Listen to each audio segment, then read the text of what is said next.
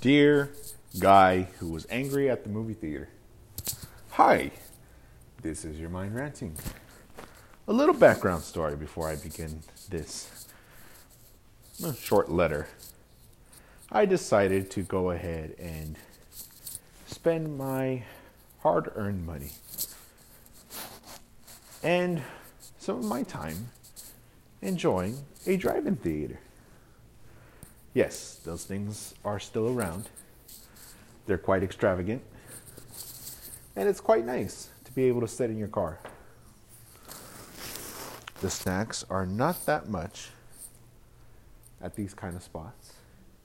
So there's no need to be paying for $12 popcorn. And the quality of the popcorn is still about the same.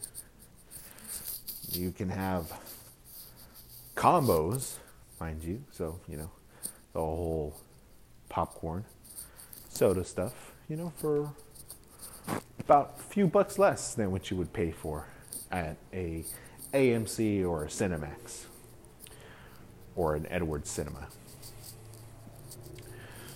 So, the reason I bring up this letter to this guy, and don't worry, if he does listen, I will give him a chance to speak, but I doubt he remembers. So, I decided to go get some snacks for this movie, and I bring my little niece and nephew along to come watch this movie with my wife as well. I go ahead, wait in line for snacks. I miss a good chunk of the first 10 minutes of the movie. I am walking over, and I hear this guy hollering his mouth, flapping his gums, being disrespectful to my wife, to the patrons right next to him. I try to talk to him. I say, how you doing? What's the problem? The problem was that we were one of the first few people who have gotten to the movie theater or to the drive-in, and we decided to open up our hatch so my niece and nephew can lay down, watch the movie comfortably as they eat the snacks that I have procured with blankets, because it was a rather chilly night. Luckily, I had a thick jacket and my wife had a blanket, so we got to sit outside. We had brought chairs just for the two of us, because that was originally the plan. So instead of coming to my wife and, asking her nicely to try to work it around, no, he comes in and he says, you need to bring that down. And my wife said, excuse me? What's the problem? He's like, yeah, this needs to come down because I can't see. Mind you, we were one of the first ones there. There are kids in other cars where they're on top of the hood, for God's sakes. There's people with their own hoods opened up the same way we had ours, so that people can sit in their hoods or they can lay their chair down so they can see from the inside of their car. There's not really a way that they recommend you to park however you can so you can see the movie comfortably and you're not disturbing anybody. We weren't really disturbing anybody, except this McAsshole. Luckily, I was gone for most of that fucking conversation, because it would have been nasty for the both of us. And I'm not saying that to say I'm a fucking badass. It's just that kind of tone is very disrespectful. And he had the nerve to tell my wife that after she had mentioned that the kids wanted to see the movie, that's why we had the hatch open. He had the nerve to go ahead and tell her, well, that's your problem, and I really don't care. I need you to solve my problem.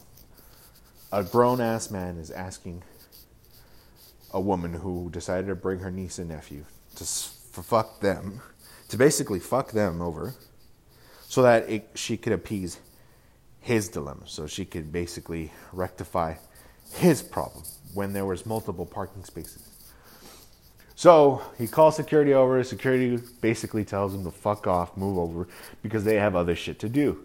Then he has the nerve to go ahead and mention the people that were right next to us, which, we did talk about how excited we were about the movie with them.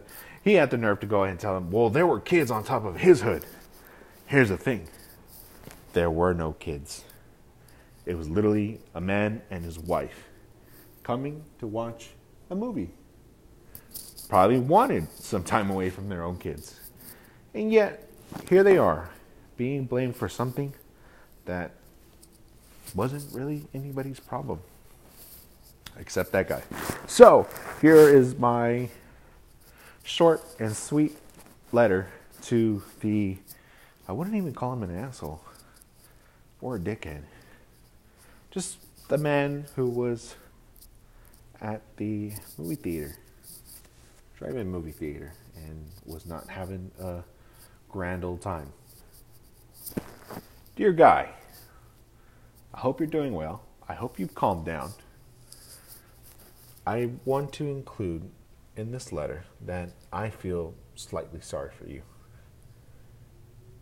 Not for the fact that you disrespected my wife in front of my niece and nephew, but for the fact that you probably had a cruddy day. You had a cruddy day. I understand. You probably just wanted to blow some steam off at the movie theater. There's nothing wrong with that. I love movies just as much as the next guy. There might be some things that are going on in your life that might cause you to act in such a uptight way. I get that.